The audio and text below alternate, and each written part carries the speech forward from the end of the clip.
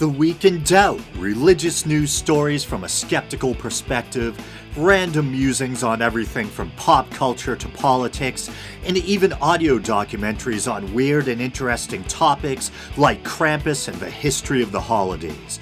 The Week in Doubt, a podcast for atheists, agnostics, and whoever.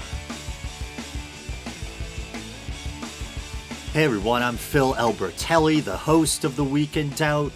And this is had to pause to think about it, episode 329. And before we get started, as promised, here's another 10 Facebook shout-outs. And hopefully none of these are repeats. So we have Joe Guzman, Earl Sweet, Thomas Barnett, C.S. Miller, Greg Bridges, not Greg, Becky Brown, Jason Simpson, Amanda Major, Frank Newcomb, and Glenn Gregory. Okay, I think that's 10. And I'd also like to give a shout out to my friend Seamus from the Free Thought Prophet podcast. Yeah, he and John are both great. Seamus in particular, we've become kind of like online friends. We stay in touch frequently, and he's been really good to me. Often gives me shout outs or retweets, always has nice things to say about my content. Just a real mensch, to borrow a Yiddish term. A real stand-up guy. And I really appreciate that a lot. So I'd like to give Seamus a shout out. Seamus and John, and of course their podcast, The Free Thought Prophet. If you haven't checked it out yet, please do. Great stuff. They always have very interesting guests on, sometimes very high profile guests. I think they've had people like Lawrence Krauss, Lucian Greaves, Sean Carroll, I believe, a whole host of big names. And wow, it feels really kind of strange but good to sit down and record because I missed last week. And I wasn't slacking off or anything. As I think I said in the description of the repeat I released, what was it that I re-released? Oh, yeah. That little documentary episode entitled The Abominable Fancy, a.k.a. Christian Schadenfreude. Is it Schadenfreude or Schadenfreude? I can't even remember now. But anyway, yeah, I was working on an episode, and I thought it would be just, a kind of casual response episode where I respond to, a video I find on YouTube or whatever. And it ended up becoming really involved. And this is the first time this has happened in a while, but I was like, oh, crap, I'm not going to make this week's cutoff, so I'm going to have to release an old repeat. And when I do that, I can be very hard on myself when it comes to judging my own work.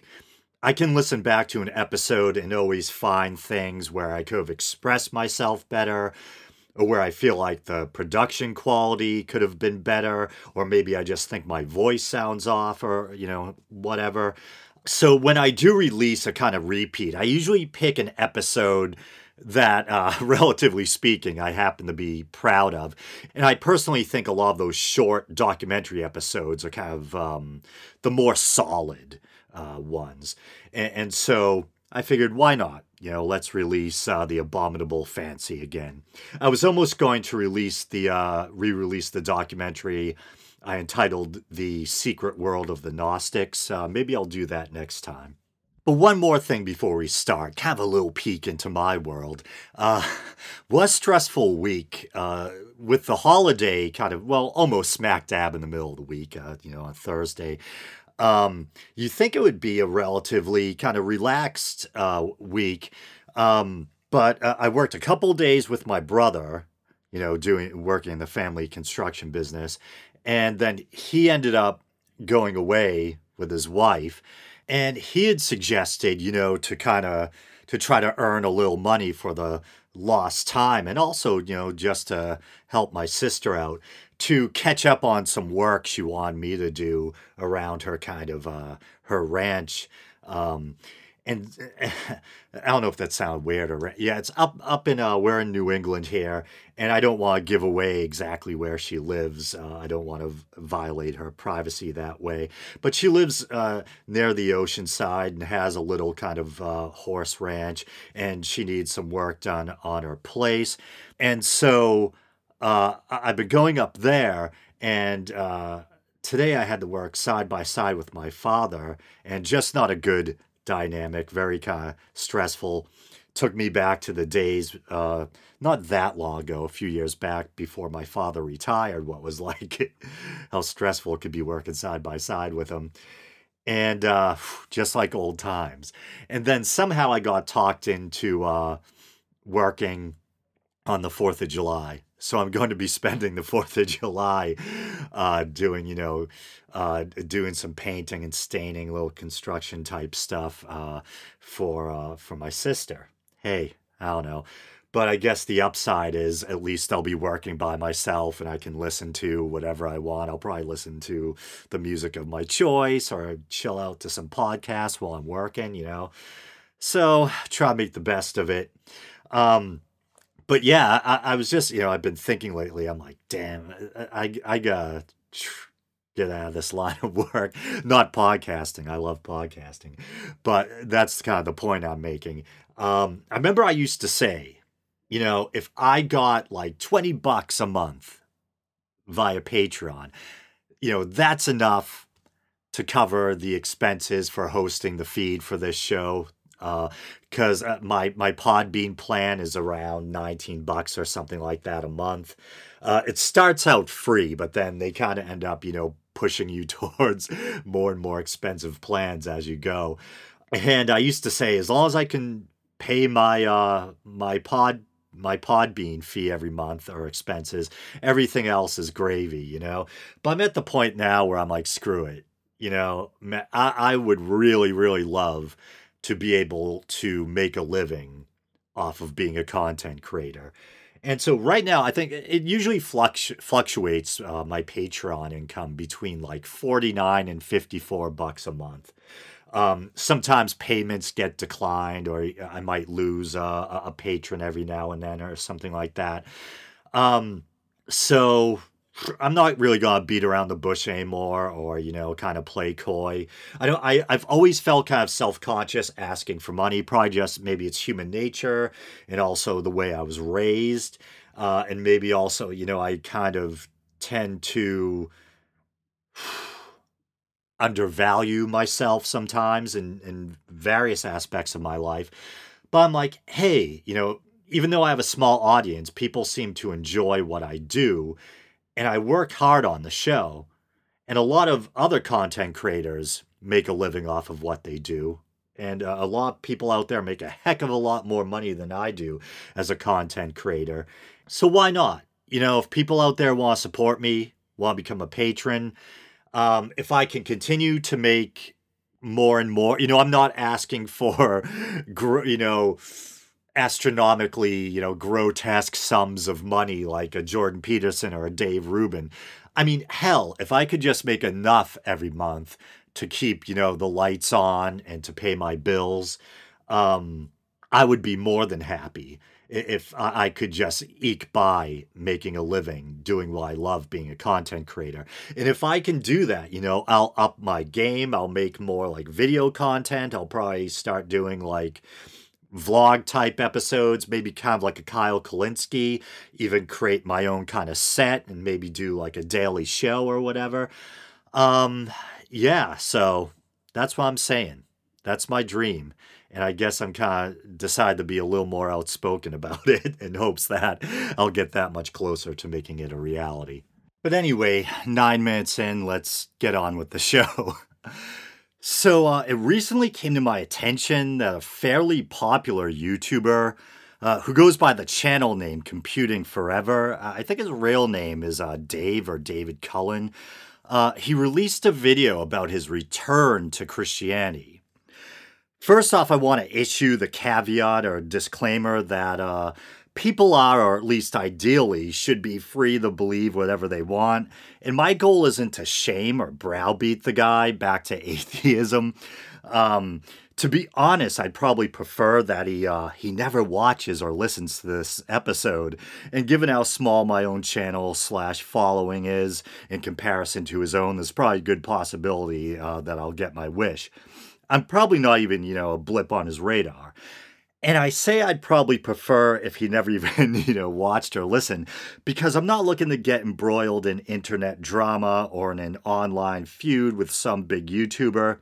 But I did watch his video, and I disagreed with the lion's share of what he said, and I wanted to break it down on the show.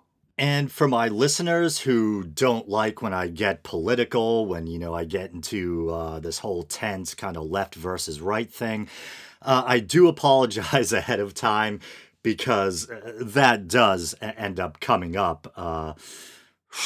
And I always feel like I'm walking, a razor's edge when I get into politics. I'm more at home talking about, ancient history and religion and stuff like that. But so that's just to warn you. So to put things in context and give you some background info, I've been aware of computing forever for at least a couple of years now. And as his channel name suggests, I believe he initially started out as a kind of tech review channel and then gradually became more openly political and started engaging in social commentary, etc. I think you can go back about 3 years ago and start to see words like regressive and lefty creeping into his video titles. And he ended up becoming part of the quote unquote skeptic community. Notice I put skeptic in quotes. And this is something of a sore point for me. In the wake of Gamergate and the whole atheism plus free thought blogs thing, the online atheism community pretty much became divided. You ended up with this schism. On the one side, you had these kind of overly politically correct speech policing types, and on the other, these kind of reactionary anti-political correctness, as we would call them now, the anti-SJW types. And you had atheists shifting away from atheism and focusing on the evils of blue-haired college girls. And I know it probably sounds like I'm throwing both sides under the bus here, and maybe in a way I am. I started this podcast to talk about my own unbelief, my struggle with the big questions, and also so I could chime in on topics having to do with religion and atheism, etc., etc. I'm not really one for political tribalism, and I'm wary of groupthink, as I think all good free thinkers should be. That being said, as I've mentioned ad nauseum on the show, I do tend to lean left on a lot of things. Gay slash LGBTQ. That Q, that one extra letter always takes the wind out of me. Gay LGBTQ rights, drug legalization within reason, separation of church and state, etc., etc. I'm saying etc., etc. a lot. Maybe that should be the drinking game word or phrase of the week. And so to reiterate, these anti-so-called SJW, social justice warrior types, ended up drifting away from atheism and drifting further right in a lot of cases. And yet it was still being called the quote-unquote skeptic community, or the septic community, as some had taken to calling it.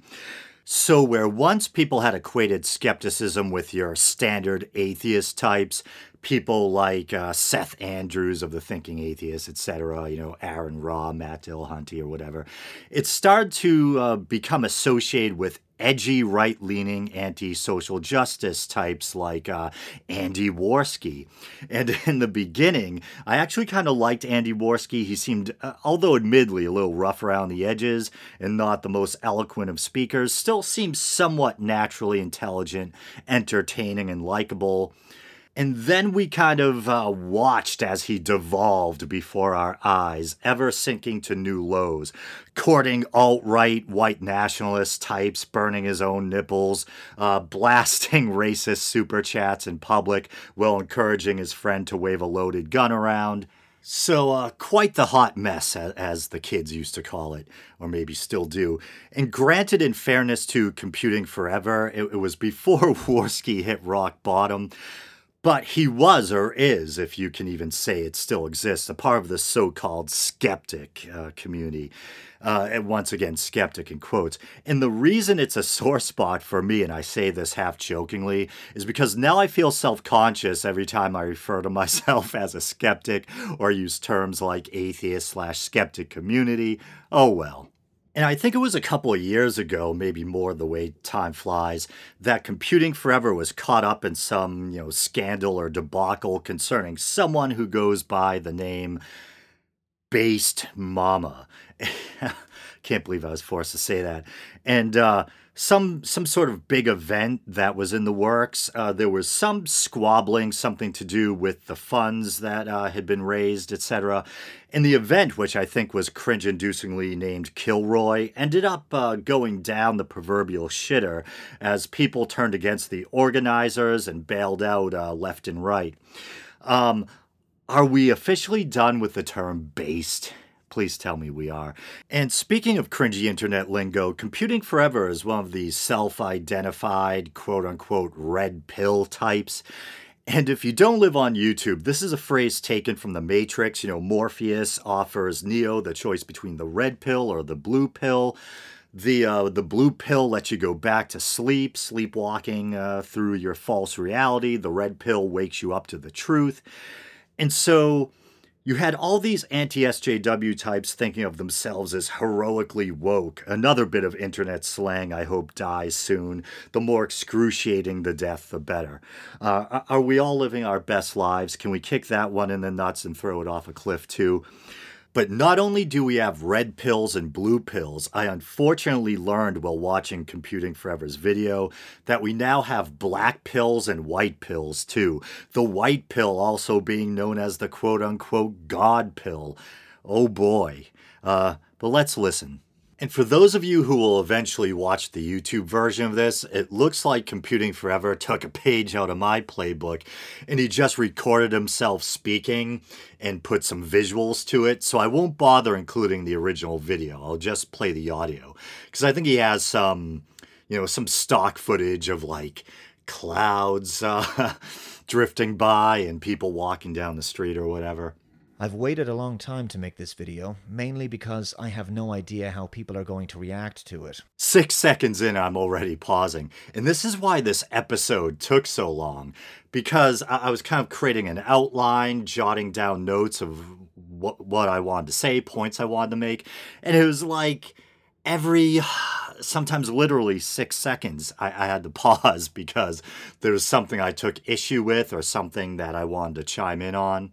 I wonder if that's true, that he had no idea how people would react. I don't want to sound too cynical, but I imagine the red-pilled atheist re-embracing Christianity angle probably, goes over pretty well with the writer conservative-leaning anti-political correctness, PragerU/Jordan Peterson enthusiast demographic of his audience.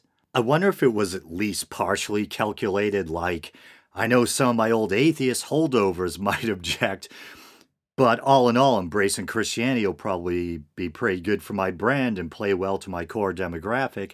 Not entirely fair on my part, I know. I'm not saying that's definitely the case or how it went down. Or that he's not being sincere on some level, but I wonder if that was something akin to the thought process involved, or if he did take all that into consideration. And so far, it has about 21,000 likes and only, relatively speaking, 3,000 dislikes. That sounds about right given the nature of his audience. It's probably is comprised or composed of a lot of young right-leaning types who are already friendly towards religion, people who also follow, like I said, PragerU, Jordan Peterson, Ben Shapiro, etc. And then, there's probably still a few atheist holdovers.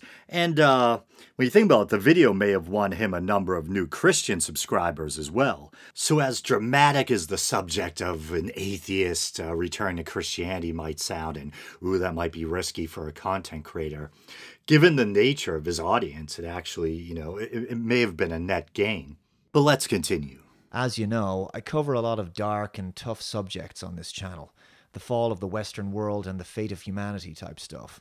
Sounds important. And through it all, simply calling out how bad things are or how crazy they've become can get repetitive unless a solution can be offered, unless there's a pathway to suggest to people we all need hope and to believe in a better world. And I hope this video explains not only my own journey towards an emerging spirituality. Okay, so I know stopping so often might seem nitpicky, but as I was saying, I have a lot to say. So he's talking about how everyone needs hope, emerging spirituality, etc., drink, unless you're driving. And I'm not saying this is his agenda, but because his religion of choice is Christianity, and he'll go on to say how he thinks Christianity is beneficial to good social values, paraphrasing, one could read into it that he's saying you should choose the Christian path. And I want to say I don't think there's anything wrong with being quote unquote spiritual, and maybe we should stop to define just what the heck that means. And this is a topic that fascinates me and that I've talked about at length on the show. I think quote unquote spiritual is a kind of substitute or placeholder word that people use for certain phenomena, things that move or transport people, not transport physically, but transport people psycho-emotionally, things that touch people deeply, transform consciousness, smack of profundity. This could be anything from being moved by art or poetry to being in awe of the beauty of nature, experiencing a sense of ego death, a feeling of illusory or not, of oneness with the cosmos or something bigger than ourselves, sometimes induced by potent psychoactive drugs, tripping balls, I guess, to put it crudely. Joking aside, you guys probably know what I'm talking about. And by these parameters, I, who identify as agnostic atheist, would be a highly spiritual person. And this kind of gets at the paradox at the center of my being or worldview. I'm fascinated by all things people consider quote unquote spiritual, profound changes in consciousness, trance, religious symbolism, etc., etc. There you go again. And yet the skeptical side of me believes that religions are clearly man-made and that there's not really much or any compelling evidence for things like spirits, an afterlife, an immortal soul, a personal creator God. These things may exist, I don't know for sure, but I don't think the evidence is there, particularly when you're dealing with the supernatural faith claims or concepts of God found in clearly man-made belief systems.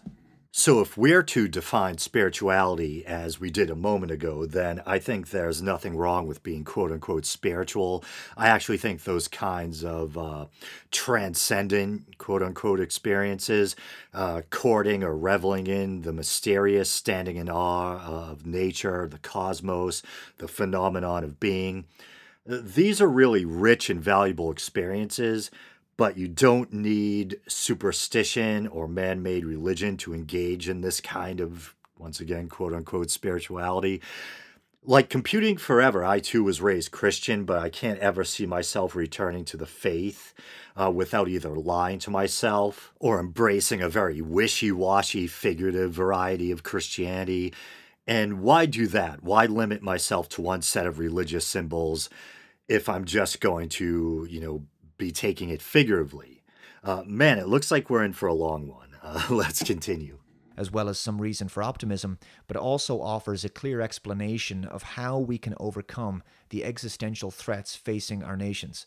It seems now that a pattern is beginning to emerge among many of us who operate in this genre of red pill philosophy. I told you, here we go with the pills. I take so many pills in real life. Do we really need all the pill metaphors?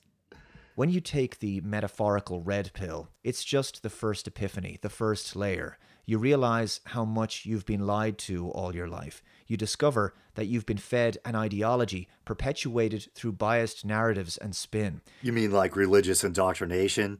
Couldn't resist, but seriously, it sounds like he's describing religious indoctrination. You begin to discern truth from illusion and reject the programming that they attempted to indoctrinate you with. Yeah, that's how I became an atheist or agnostic atheist, whatever the hell I am. Knowledge claim versus belief claim. Don't claim to know whether or not there is a God or an afterlife, but I'm very doubtful or skeptical, especially when it comes to specific claims of specific religions. So he's kind of describing the process by which, I got away from religion. Now, if the red pill is the means by which you discover that you've been lied to, the black pill is how you learn just how dangerous those lies truly were. The black pill is where you descend down the rabbit hole further and learn just how bad things have become. It's where the consequences of evil become truly apparent. It's also the point where you begin to experience a degree of hopelessness and despondence. All right, so it's probably safe to say that since this guy embraces Christianity, Christianity or religion isn't the lie or the indoctrination he's referring to. So what is? Well, since he's a self identified red pillar, and based on what he's going to say as the video unfolds, in his mind, the horrible condition of the quote unquote real world is the result of the evil influence of the left. And Christianity is the apparent antidote, or some crap like that. And in fairness to him, politics aside, he may also be referencing the general vagaries of existence, the burden of the human condition, etc., etc., which he probably also thinks Christianity is an antidote for.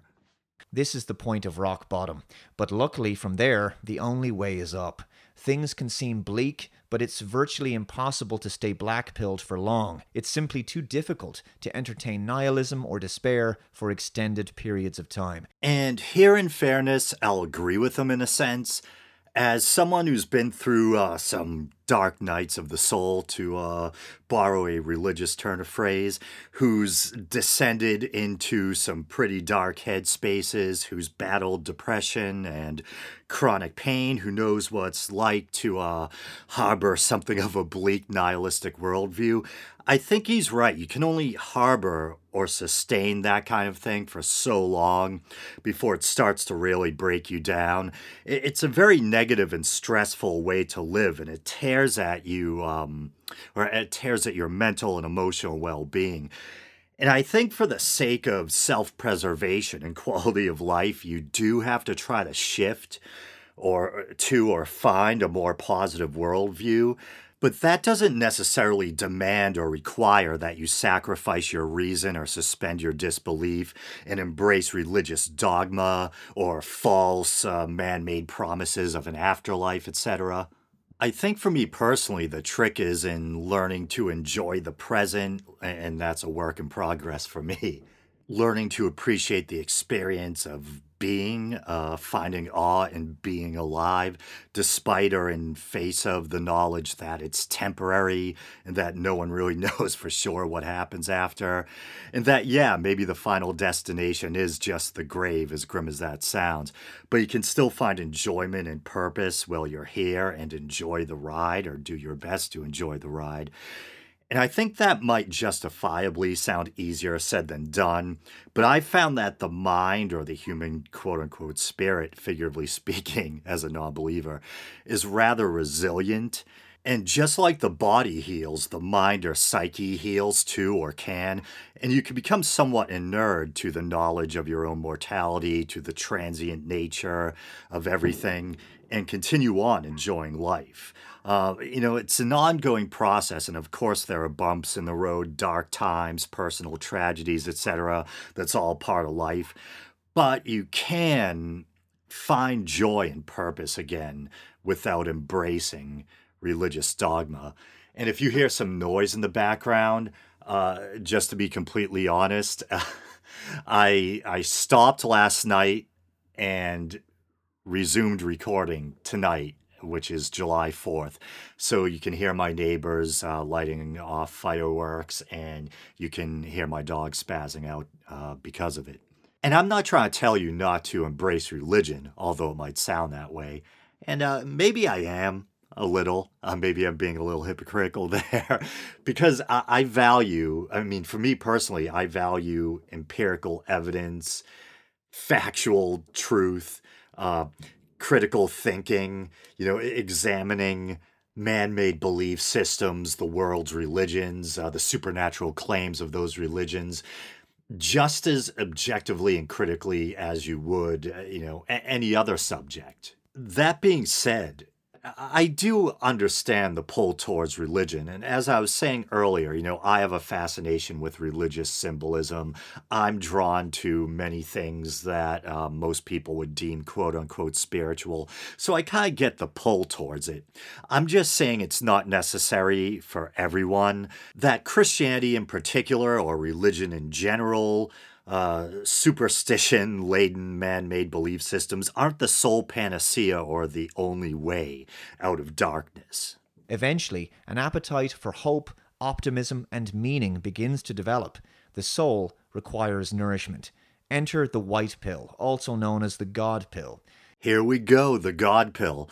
The whole initial red pill thing was cringy enough. Do we really need to keep making up more metaphorical pills? You begin to desire action, order, purpose, and a semblance of values in your life. The world may be going crazy, but you're not going to.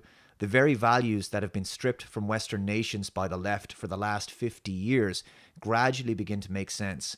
I guess I considered myself an atheist since I was about 13. I rejected the religious teachings of my parents, who were both devout Catholics and quite conservative. And as I entered my teenage years, I began to become more liberal, and I believed that I could have all the answers, that science and secularism were adequate substitutes for religion and faith. But as I grew older, I also became more conservative. Hey, I actually managed to let him talk for a whole 2 minutes, I think. Uh, Now there's self control. It's funny, I can relate to his upbringing. I was raised Catholic too, and my parents were fairly devout. We used to have to go to church every Sunday, although that became less and less as we all, as we got older to the point where no one really went anymore. It became kind of a lapsed Catholic household, at least as far as physically going to church was concerned. My siblings and I all went through Sunday school slash CCD, First Communion, confirmation, etc., etc. There you go, have a drink. Uh, it's the fourth after all. The big difference is, though, my parents may have been conservative in a sense, seeing as they were kind of old world or old school Catholics. Politically, they were more like, and still are, something like blue collar or working class, Kennedy Democrats. And I don't know if I'm erroneously working under the assumption that he was implying his parents were conservative. I think he said he became more conservative as he got older and came to understand the values of his parents. I don't know why I dragged my own parents into it. I think I was just trying to make the point that, obviously, not all Catholics are necessarily conservative. There's actually a lot of Catholics out there who happen to be Democrats. And it's actually, even if it might sound kind of counterintuitive, it shouldn't be all that surprising. I think there's a fairly long history of social justice advocacy or activism among Catholics. Remember, wow, this was a few years ago. There was that nuns on the bus thing where you had these actual, as the name suggests, nuns on a bus who were fighting against government aid cuts and fighting for these different kind of social justice causes. I think isn't it's been a long time since I watched MSNBC. I pretty much stopped watching mainstream news stations in general. But I think MSNBC host and former Capitol cop Chris Matthews is Catholic. I think I remember him talking a lot about his faith on his show Hardball or whatever. And it's funny, some people say that people tend to become more conservative as they get older, but I think I've actually witnessed my parents, here I am dragging them into it again, witnessed my parents become even more left leaning as they've gotten into their golden years. They were always Dems, but I can remember a decade or two ago when Lou Dobbs was still on CNN. There was this big kind of anti-immigrant paranoia, lots of talk of immigrants stealing jobs, etc. In a way, not that different than today. And my father, being someone who built up his own carpentry slash remodeling business, saw how a lot of other contractors Out there, we're all hiring cheap immigrant labor. And he would bitch about that and watch Lou Dobbs stirring up, anti immigrant sentiment every night. And then over time, he and my mother both developed a kind of softer or more sympathetic approach to things like that. Maybe in part it has to do with the fact that the right seems to keep moving further and further right, and immigration is kind of the pet issue of the Trumpian right. Or maybe they've just both softened with age and have adopted a more kind of humane approach. I don't know. I'm sure seeing news footage of children in cages separated from their parents, stuff like that, probably helps soften your opinion on immigration too. I like to think I have a pretty measured, common sense approach to immigration. I think we should have the right to know, and control who's coming into our country. And we should have a very low tolerance policy when it comes to crimes committed by people who are here illegally. If you catch someone who's here illegally committing a violent crime, or drinking and driving, putting legal citizens or the rest of the population in danger, then it should be party over. It's jail or back to your country of origin. Not that they won't just try to come over again, but you gotta try. You can't just look the other way. That being said, America is a melting pot and everyone deserves to be treated with humanity and respect. I'm very sympathetic towards so called anchor babies and think this country should be considered their home, which it is. And I think decent people, even those here illegally, if they are in fact decent and contribute to society, should be given a pathway to citizenship. I've rubbed shoulders with a lot of immigrant laborers, people from South and Central America. No idea on their official status, but I imagine at least a fair number of them were here unbeknownst to the government and yet getting paid off the books or whatever. And yet, some of the sweetest, warmest, most hardworking people you could ever meet. I'd have a lot of trouble personally looking one of those people in the eye and saying, hey, you gotta go, man. But why the hell am I talking about immigration? And I began to realize that the wisdom of my parents was based on something timeless, universal, and tried and tested for thousands of years, that the teachings of Christ were a set of rules and instructions that not only made intuitive sense when carefully studied, but actually had been essential in building and maintaining our Western civilization. Modern humans have been around for what? Somewhere in between a couple of 100,000 years to 500,000 years, something like that. Christianity's been around for a little less than 2,000 years. We had functioning human societies before Christianity, and a lot of the values and precepts in Christianity predated or are mirrored in other traditions and cultures. The so called golden rule, treating others as you'd like to be treated, can be traced back roughly, a couple of thousand years prior to Christianity to things like ancient Egypt and the Babylonian Code of Hammurabi. And the claim that Western society is rooted in Christianity, well, there's probably some truth to that. But Christianity itself, although an offshoot of Judaism, took root in the fertile ground of the Greco-Roman world. And Roman and Hellenistic culture, including the ideas of some of the great philosophers like Plato, surely influenced Christianity. But either way, I don't think that Christianity is necessary to maintaining a stable or moral society. And even if Christianity did contribute some valuable things to Western society, why do we need to hold on to the dogma in this particular set of symbols? And obviously, the influence of religion is a double-edged sword. Maybe through either fear or enlightenment, religion does help keep people in line, but it also breeds fear. Superstition, neuroses can cloud or subvert reason. Religious institutions such as the papacy can become infested with corruption. We could do a whole episode on priest sex abuse scandals and all the cover ups. And I'm not saying I want to do away with Christianity. I think I'm of the same mind as the late, great Christopher Hitchens. I remember when the Four Horsemen had this, you can find it on YouTube. I think it's a two-part discussion. Daniel Dennett, Sam Harris, Christopher Hitchens, and Richard Dawkins all, hanging. I think they might have been at Hitchens' place, just having some drinks and talking.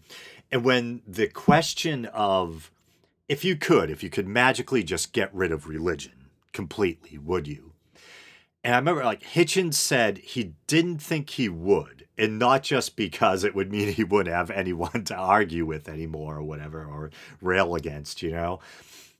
And I'm kind of the same way. Um, I criticize religion a lot, especially when it comes to literal belief and the hypocrisy and that often takes place and all that, exploitation, etc. But I kind of enjoy at least the aesthetics of religion.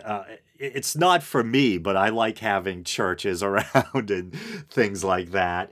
I would feel like it might be like there'd be something missing if we lost all the Gothic architecture and we lost, you know, the church that you pass along the way, on your ride to work or whatever. So I'm not saying I want to get rid of Christianity. I'm just saying that I don't think Christianity or religion in general is necessary to have an orderly, prosperous, and humane society. You don't have to hold on to superstition or dogma in order to be a good person or have a good society. And I don't know why this just came to me, but also if we're talking about the roots of Western civilization and how we keep an orderly society and everything, didn't the legal system, at least in part, come from, I think, the Anglo-Saxons and the Vikings? I think they'd sometimes refer to it as barbarian law. What was it? The Vikings had a legal system or a kind of a legal process or convocation known as the Thing, I think, not to be confused with the awesome John Carpenter movie. Isn't that the case? I think that's the case. Let's see, I'm looking at Britannica.com. Anglo-Saxon law, the body of legal principles that prevailed in England from the 6th century until the Norman conquest, 1066, in conjunction with Scandinavian law and the so-called barbarian laws, Barbarorum, I think, of continental Europe. It made up the body of law called Germanic law. And this is from a site called History on the Net. Okay. During the Viking Age, the Norse had an oral culture and only rune writing existed. However, the Vikings had both law and government even without written law. All free men of the Vikings would gather in their communities to make law and to decide cases in a meeting called a thing. Each community had its own independent thing. Yeah, so I was basically right. I think, right? Okay. Anyway, back to this guy. While a decade ago I had buried myself in The Horseman, in my mid to late 20s, watching Hitch, Harris, Dawkins, and Dennett own religious apologists in debates time and time again, I had, however, dismissed all too quickly that the Horsemen were simply unable to adequately refute the claim that you cannot get an ought from an is. Okay, so this is probably something some of you have heard of before, the so-called is-ought distinction articulated by famous 18th century Scottish philosopher David Hume. You often hear this concept or argument brought up by Christian apologists, I think. It basically boils down to the idea that people often erroneously try to declare what ought to be based on what is. And it should probably be noted, and he implicitly cites Hume here, but the religiosity of Hume, I think, is still a matter of debate or contention. The consensus seems to be that he seems to have been at least skeptical of religion, and at the best may have been weakly deistic. So, I mean, really, you're going to turn your back on the quote-unquote horseman because of Hume and the is-ought distinction. And I always think it's odd, trying to wrap my head around how someone can go from agreeing with the insights and reasoning of atheist thinkers like Hitchens back to being a believer. Is he embracing a kind of cultural Christianity, a kind of figurative interpretation for the sake of the social contract or social cohesion? Or has he gone from seeing how the sausage of faith is made, the man-made nature and contradictions of religion, back to believing someone literally walked on water 2,000 years ago? And in fairness, though, I think I do kind of know what he's getting at. I'm kind of reading between the lines here, but he might be saying that despite impressive atheist arguments, that come from people like the Four Horsemen, they still couldn't provide him with the moral oughts and sense of purpose that religion can offer. And I have a couple of issues with that line. My voice just cracked like Peter Brady. But I have a couple issues with that line of thinking. On the one hand, as I was saying earlier, I don't think Christianity or organized religion in general is necessary to give one a sense of purpose or meaning. And secondly, I care about what's true. Not true in some wishy washy Peterson-esque kind of way, but what is factually and empirically true. I think I would feel like a sellout somehow if I re-embraced a belief system that includes all sorts of supernatural claims that I didn't believe were literally true, just for the hope that it would give me some sort of comfort or would make me a stand-up member of society or whatever. Science is the means by which we understand the physical world around us. It is not the means by which we derive our morality. For that, we need philosophy, metaphysics, religion. Human beings need relatable stories, instructions, parables, in order to develop a moral and ethical framework in which to live. Science and religion are actually not in conflict, as some atheists believe. So I actually kind of agree with some of his points here. I don't think that science and religion are always mutually exclusive or have to be at loggerheads. You can be, and there are Christian scientists out there, including notably Francis Collins, the head of the Human Genome Project. I believe he was also a personal friend of Christopher Hitchens. But that being said, I think some kind of loose spirituality or vague belief in a higher power is probably easier to reconcile with mainstream science than rigid literal belief. If you insist on believing in the Bible literally, then you're probably going to run into all sorts of snags or problems when you try to reconcile your beliefs with science, creation versus evolution, biblical quote-unquote history versus mainstream history, and or archaeology, that kind of thing. If you take a more figurative approach to Christianity, a kind of cafeteria approach, where maybe you believe in the resurrection but aren't as strict with your interpretation of Old Testament events, then yeah, you can say evolution is the process by which God's creation unfolds. Adam and Eve weren't plopped down in the garden. Well, I think technically, it depends on which account. Isn't there one account where he makes them both out of, the dust of the earth? And one, I think probably the more famous of the versions, where he removes a rib from the sleeping Adam and makes Eve. But, if you take the story in the garden figuratively, so you don't believe Adam and Eve were, magically made by God or plopped down like a couple of action figures and brought to life, but that rather they're a symbolic representation of mankind, that this idea or approach that the stories found in the book of Genesis are open to being interpreted as parables. And I think there certainly are Christians who take this kind of approach, but you gotta have something to hang your hat on. So I think most Christians, unless you're simply nominally or culturally Christian, if you're a practicing Christian, unless you do some kind of weird hoity-toity philosophical gymnastics and take a really watered-down figurative approach, most Christians still believe in the miracle of the resurrection. But they do free themselves up a bit, take that kind of cafeteria Catholic approach when it comes to the Old Testament and the miracles and stories found therein. But for some reason, I've mentioned this a lot on the show in the past or over the years, this subject always makes me think about that debate you can find on YouTube between Christian apologist William Lane Craig and John Shelby Spong, a retired bishop of the Episcopal Church.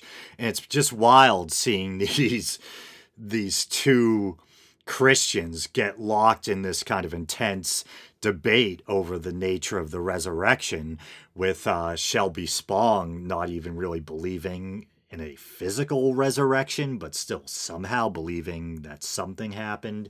But in fairness to Christians who take a kind of symbolic approach to the Old Testament, I think you can go as far back as St. Augustine or Augustine who proposed or thought that the 7 days of creation weren't meant to be interpreted as literal 24-hour periods. Let's see. And then he goes in this kind of Jordan Peterson direction, talking about how we need stories. Makes me think of Tyrion in that final horrible episode of Game of Thrones. But, we need stories and symbols to give us direction and meaning, etc. And I'm probably really paraphrasing, but I think I'm being fair to the spirit of what Computing Forever was saying. And I kind of agree or sympathize with him here. Even though I'm a non-believer, I'm a big Joseph Campbell fan. I have a deep love or fascination with mythology that stretches back to my youth. And I acknowledge the psychological or psycho-emotional power of symbols. And there's nothing wrong with drawing psychological or emotional strength from symbols. I do it all the time, actually. And for me, I actually think one of the most powerful themes in religion or myth is the theme of resurrection or of a dying and rising God. And a key difference occurred to me a bit ago while thinking about all this. A lot of the dying and rising God stories are pretty straightforward. Odin dies for the acquisition of wisdom. Osiris dies because of his brother Set's a jerk and rips him apart. We know Christ was crucified, and I'm agnostic on the historicity of Christ or Jesus, but I have no problem with the idea that there may have been an ancient Jewish preacher or a dissident who was crucified, like so many countless others, by the occupying power that was the Roman Empire, for stirring up trouble. But theologically speaking, why did Jesus have to die in the context of God's plan? This is a topic that could get very convoluted. I know as a young Catholic kid, I was taught that it was some sort of atonement, that he died for the sins of the world to redeem man from original sin. And there was sometimes talk of a ransom paid to the devil and so on.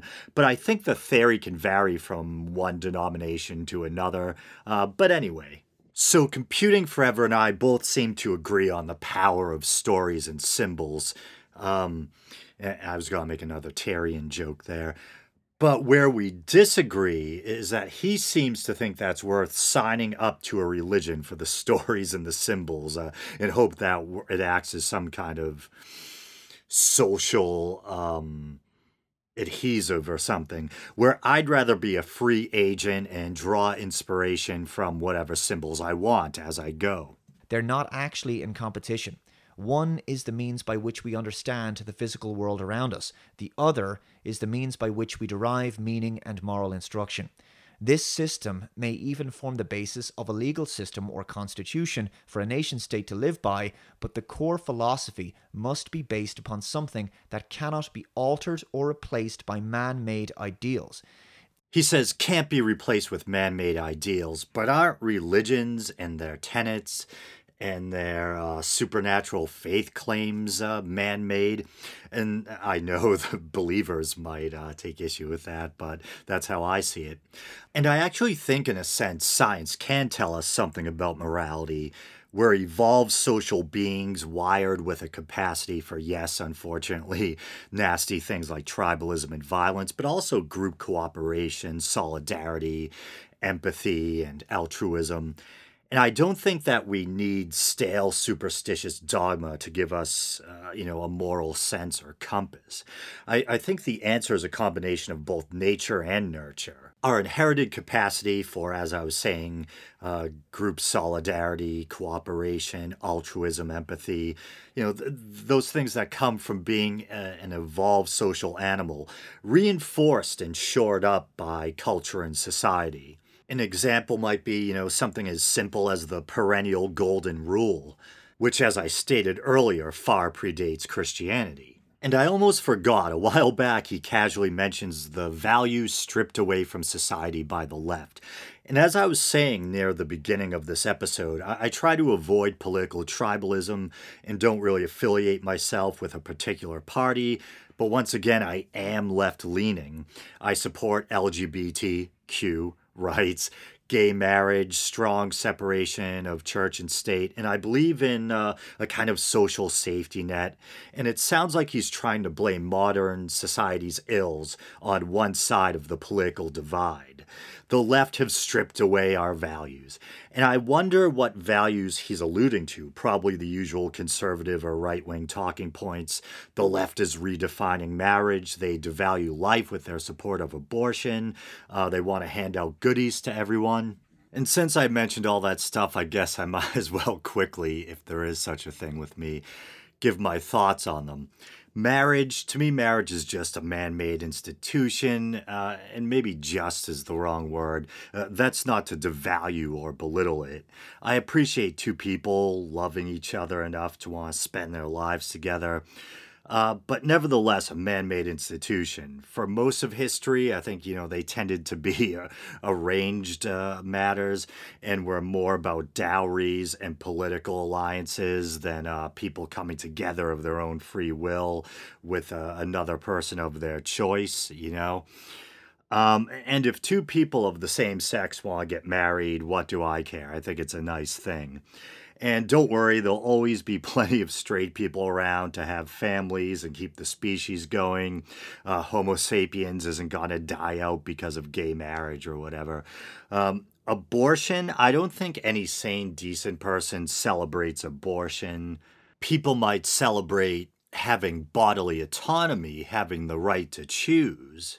But most of us can probably agree that, terminating a pregnancy is a serious matter. And I'm sure the people who understand that the most are the women who undergo the procedure. I'm sure for many women, having an abortion is a very trying or emotional experience. And abortion has been around forever.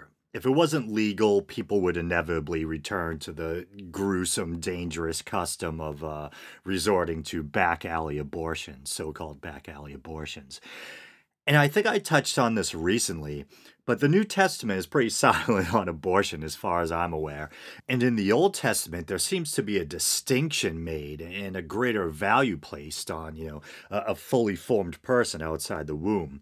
And there's even the so-called, was it the ordeal of the bitter waters, the story of how a priest would give this concoction to a pregnant woman suspected of adultery. And if the child in her womb was the result of adultery, then drinking it would supposedly cause the pregnancy to end, according to the story. A kind of abortifacient, I suppose. Okay, I just wanted to make sure I got it right. And yeah, I know Wikipedia. But here we go. A sota in Hebrew is a woman suspected of adultery who undergoes the ordeal of bitter water or ordeal of jealousy as described and prescribed in the priestly code in the book of Numbers, the fourth book of the Hebrew Bible. So even the Bible doesn't seem to be as hung up on abortion as modern Christians are. And handing out free goodies, as I sarcastically referred to it. You guys probably know by now, I believe in a kind of social safety net. Things like government provided health care, maybe even a universal basic income. Why not? As long as it can be realistically, these things can be realistically implemented and maintained. And of course, the argument we hear from the right so often is that we'll be left with subpar healthcare, and often, people will criticize certain aspects of the healthcare system in places like Canada or on the other side of the pond, the UK. And admittedly, I'm not an expert on the healthcare system. And I've heard people spin it both ways. I've heard people talk about how great the Canadian healthcare system is. I've heard people talk about how bad it is, these long waiting lists and things like that. And I've heard people commend the UK's healthcare system. I've heard people pan it. And I honestly don't know. But I think if theoretically, if we could maintain at least the same quality of healthcare we have now, but it was, government funded, and people no longer had to worry about whether getting sick was going to bankrupt them or not or whatever, I'd be all for that. And I remember when David Pakman was on Joe Rogan's show recently, he made a really interesting point that stuck with me. Um, I forget exactly how he phrased it, but he was talking about this mentality where I think he might have called it like the disapproving father or angry or judgmental father mentality or something. But this scenario where, let's say, even we could financially pull off something like government funded healthcare. I'm to be honest, I'm not even sure what the proper terminology is. Um, or universal basic income or something like that. Like, let's say financially, we could definitely do it. You know, um, there's still people who kind of usually on the right, who scowl at these things because they feel like if you didn't earn it, you don't deserve it. I mean, you shouldn't just receive free stuff, But to me, no, if it can be, like I say, if these things can be realistically implemented and maintained, like Angru, what the hell's wrong with me? Did I just accidentally reference Zoroastrianism? Is it Angra Mainyu? Isn't that the evil spirit, the evil deity in Zoroastrianism, also known as Ahriman, I think? But Andrew Yang, rather, not Angra Mainyu. Andrew Yang's talking about, giving everyone $1,000 a month. Uh, just so people get kind of a leg up financially and have this kind of little nest egg or a little something for emergencies or whatever to fall back on. And some people, even if it was affordable, some people would still be like, why should people get $1,000, or why should people get free healthcare or whatever, But I'm like, if it can be realistically implemented and maintained and it makes life better for people, hell yeah, why not? I'm not hung up on any old fashioned, idea that you should have to sweat and bleed for, everything good in life. Bring on that Star Trek utopia, you know what I'm saying? But yeah, anyway, so he's talking about how the left has stripped all the values away from our society. And when people talk like this, it sounds like they're pining for some bygone good old days. Was there some Christian utopia that I missed? I mean, what time period are we talking about? The Victorian era? Where when Jack the Ripper roamed the streets and the streets were crawling with disease, poverty, and crime? Or how about, the 1950s or midway through the 20th century when we were still separating people by skin color and it was just accepted that men would, fondle their secretaries or whatever? I guess my point being that I don't think there ever was some perfect, Christian utopia. And let's not even get into the Middle Ages. Christianity was pretty big then. Let's see, what we have? Rampant superstition, mass hysteria, inquisitions, witch hunts. All very cool and fascinating stuff. Metal as fuck, as the kids say. I wouldn't want to be on the receiving end of any of it, though. There I go with the F-bombs. What the hell's wrong with me? It's the idea that there is a higher power that man is answerable to, that governments and politicians cannot challenge, that the state is beholden to the values and morals that the populace subscribe to. This is one of the primary utilities of religion in our society. And I can't believe how often I have to pause this video. I can't go 10 or 20 seconds at a time without running into something I take issue with.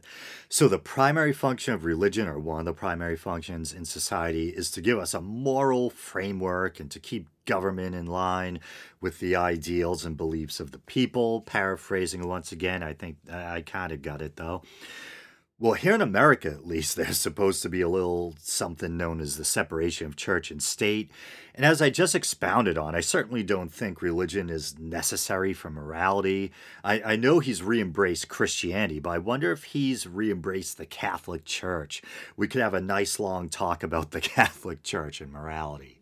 And let's say, for the sake of argument, that religion did provide society with a moral framework. Okay, once again, shouldn't it matter whether or not the claims of a given religion are actually true? Not everyone has this sophisticated, highbrow, wishy washy, overly philosophical um, take that, say, a Jordan Peterson does, that kind of interpretation of religion. There's lots of people walking around who believe this shit literally. There I go swearing again, apologies. And who continue to push this crap on their kids. If you want to be Christian, be Christian. If it works for you, cool. But peddling it like it's some societal cure all, like there was ever some Christian utopia we need to find our way back to. There's lots of secular humanists and free thinkers out there who are very moral people who lead lives rich with meaning, and they do so without burdening themselves with mind forged manacles, to quote one of the four horsemen. The Irish Constitution, the preamble begins, in the name of the most holy Trinity, in whom is all authority, and to whom, as our final end, all matters of men and of states must be referred. A very beautiful sentence. Now, Dave, you see, you can treat that as a kind of prayer, an invocation, if you want. And it has that appearance and feel. And I understand how non-religious people might kind of balk at that. And I always say this, when I was talking about it, I always say, look, I understand. I understand. But it's also something else. Apart from it, you can just back away from that fear you have, which is a natural kind of, maybe a resentment or a sense of, you know. And I said, it's something else. It's a mechanism to do something. And what is it? It's a mechanism to take the most fundamental rights of human beings and place them out of the reach of human beings.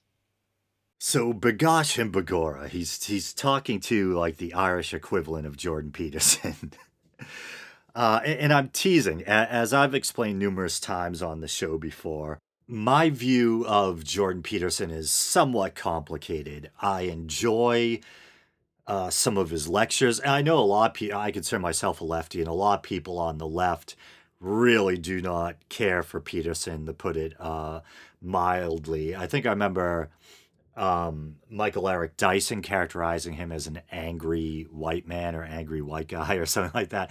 I actually think Peterson is pretty, thoughtful and mild mannered, and I kind of enjoy listening to him. Although he does say some stuff I take issue with at times, or I wonder, what's behind him bringing certain things up or whatever. Like that, I was put off by that kind of clash he had with the Vice interviewer or journalist.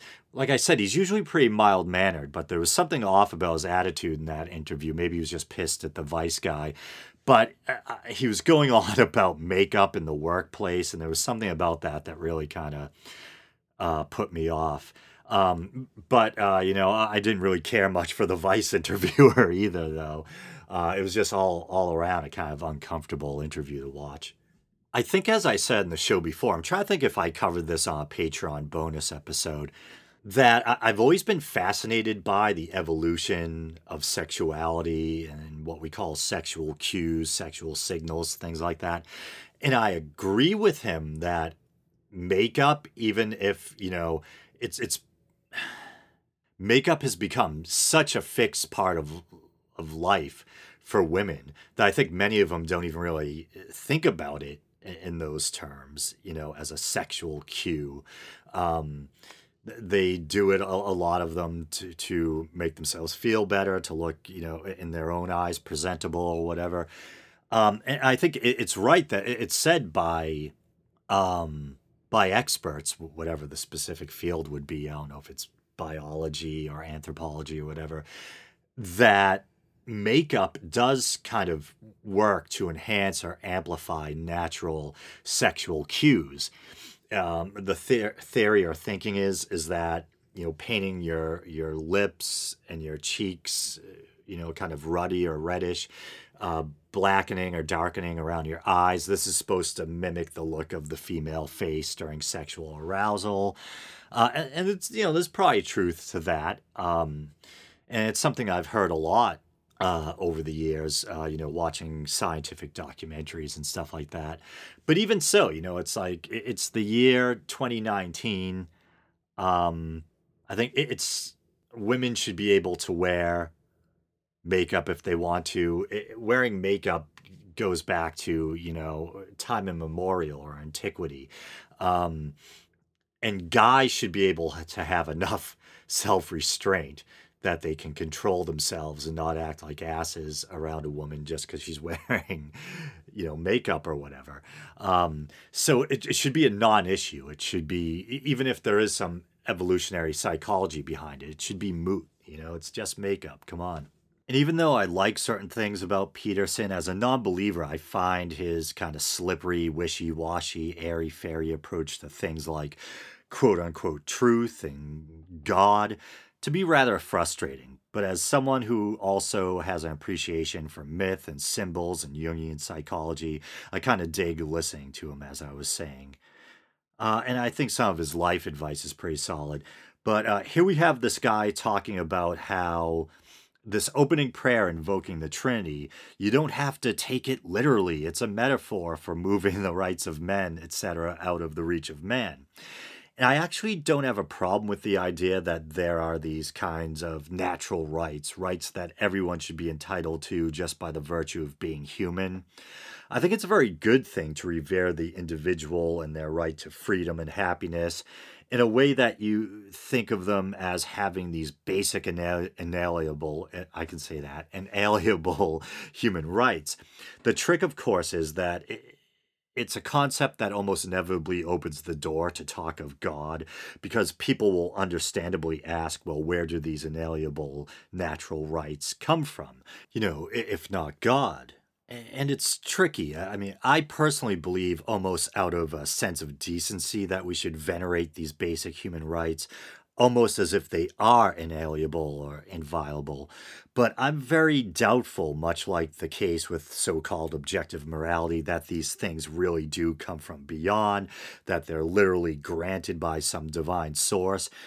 And I'm probably painting myself into a corner here, but I do believe in a sense that even though I doubt the existence of a creator, especially some sort of personal creator God, I do still think of life as sacred somehow, for lack of a better word, whether it be staring back at us through the eye of a frog or insect or in the form of a fellow human being. I feel like living beings, including, of course, my fellow Homo sapiens, are due a basic measure of respect. I kind of almost reverence just on the merit that they are alive and relatively sentient. Maybe that's in part an evolved sense of empathy. Perhaps it has to do with my past exploration of Buddhism and Eastern religion and philosophy in general. But that's how I feel. And so I get why people want to evoke this kind of language, natural, inalienable, even quote unquote God given. But damn, man, the Trinity, that's pretty, that's pretty specific. A lot more specific than the kind of vague language used by our deistic founding fathers, over here. So they can't be interfered with. And that's how you protect human beings from tyranny. Nations and even empires that lose religion tend to collapse within a couple of generations. This is the pattern that John Glubb observed time and time again when he catalogued the rise and fall of great powers throughout history. Now, I have to admit that till now I had never heard of John Glubb, but this claim that the loss of religion precedes the fall of empires, I don't know, it sounds a bit suspect. Me, I'm open to being proven wrong, and that's not bravado. I mean, I might very well be wrong, but it just sounds a little questionable going on what I know about ancient or world history. I mean, shit, when Rome fell in the late 5th century, Christianity was basically all the rage, right? You had Constantine and the Edict of Milan in the 4th century and all that. In fact, I think some scholars even posit that the rise of Christianity may have been one of the contributing factors to the fall of the Western Empire. But in fairness, the Roman Empire didn't really completely fall. The seat of power shifted from the west to east following the fall of Rome to barbarian invaders. Then the Eastern or Byzantine Empire, I think it finally fell in the 15th century when the Ottomans stormed Constantinople. I would imagine what really determines whether or not an empire falls is the strength of its rulership and military, as well as various logistical factors, availability of resources, how fortified a city is, the size and tenacity of the invading army, etc. Seems like most empires fall because they get their asses kicked, to put it crudely. I don't know. When an age of decadence is reached in a society, an age of liberalism follows. When you take God out of the equation, Man tries to become God. Communism, which is once again trying to infiltrate every facet of our culture and compromise our institutions in the form of globalism, believes that the state is God, that it can be mother and father to an infantilized, powerless, and impoverished proletariat. It doesn't even matter if you believe in an afterlife or an interventionist God at all, or how the universe got started. These discussions are great fodder for theoretical debates, but they won't build or maintain a society. They won't protect against communism or indeed another outside religion that seeks to dominate the West. Everything the left has done has been a gradual attempt to take people away from who and what they are and where they came from. Christianity celebrates the vital importance of the family unit, the most powerful defense against an authoritarian state. In Christianity, the roles of men and women are clearly defined. Okay, so he does seem to be talking about the value of being culturally Christian, I guess. Unless I'm mistaken, as much as he's promoting religion or Christianity specifically here, he's saying that your thoughts on an afterlife, how the universe began, these big existential questions that people often turn to religion for the answers to, he's saying that that stuff isn't even that important. It's the social cohesion provided by cultural Christianity, or being culturally Christian rather, that's what matters. Am I missing something?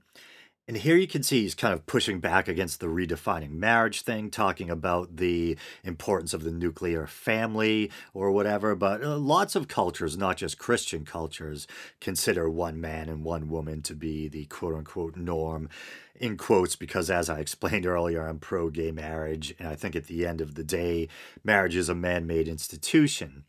It could be a very nice and valuable institution, but a man-made institution nonetheless. I don't see why the emphasis needs to be on Christianity, especially if he's pushing some kind of cultural Christianity where literal belief isn't even necessary. Hell, am I Christian by this loose definition? I don't believe in Christianity literally, to say the least, but I'm not opposed to traditional heterosexual marriage. I can see the value in it, and I enjoy sacred music, flickering votive candles, etc. If I'm understanding him correctly, and it's all about cultural stability and social cohesion over literal belief, why even use the word faith, which seems to imply that you actually believe in the supernatural claims or tenets? And it's funny, I'm single, but a lot of my listeners, many who are, as you can imagine, are quite secular, if not openly atheistic, are married. And I think it goes to show that hanging on to religion isn't necessary in order to preserve some of these traditions that promote social cohesion.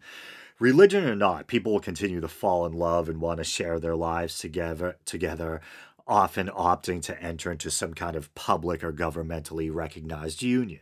And he invokes the boogeyman of socialism and or communism. And to be honest, I'm not very well versed on the subject.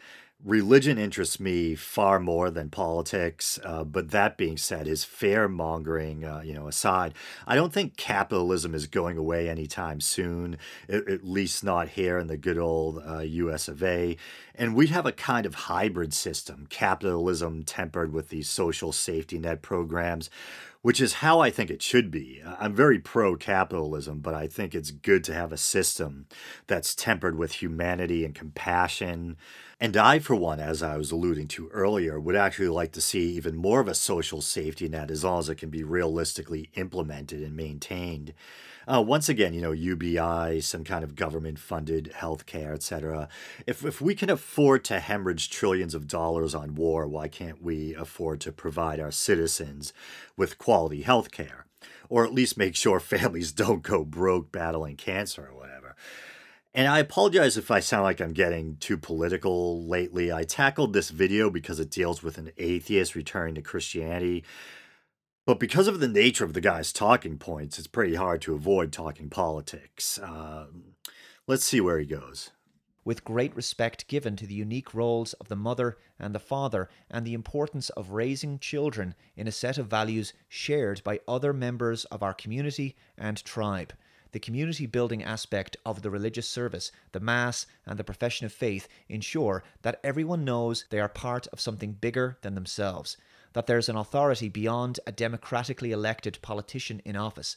This is how a nation state is maintained, by recognizing the value of the family.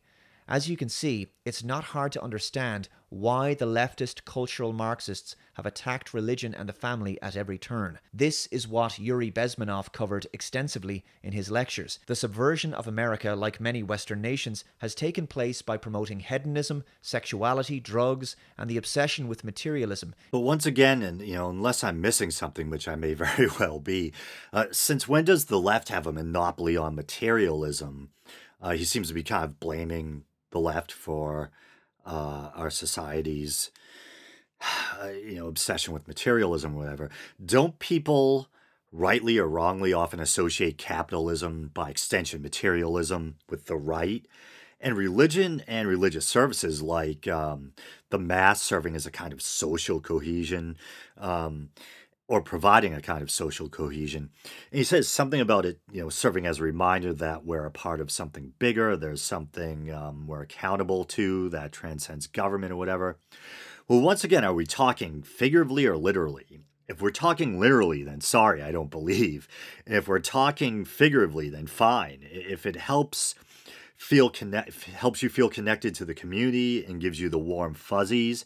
But if that's the case, is it even really religion anymore? Or is it just a bunch of watered down symbolism? Gotta keep the herd sleepwalking through the old rituals. I don't know. But this video is driving me crazy and this episode's getting way too long.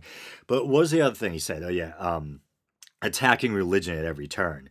I attack religion, if you can call it that. Heavily criticize religion because I don't believe the supernatural faith claims to be true, and because of the corruption, hypocrisy. Anyway, screw it. I can't get 20 seconds without having to refute something. And I wasn't even halfway through with that video, to be honest, but I gotta call this episode a wrap, man. This is just getting way too involved and taking too long. As much as I enjoy doing the show, I just feel like, man, I gotta put this one to bed. So you guys know the drill. Please, like the Facebook page. You can follow the show on Twitter. Nothing too exciting happening with the show on Twitter. I usually just, talk with some friends or tweet out the links to the most recent episodes. You can check out the YouTube channel. Maybe we're doing that now. If you want to support the show, hey, man, support me on Patreon, please. You can go to patreon.com/theweekendoubt and support the show for as little as 99 cents a month. All right, brothers and sisters, until next time.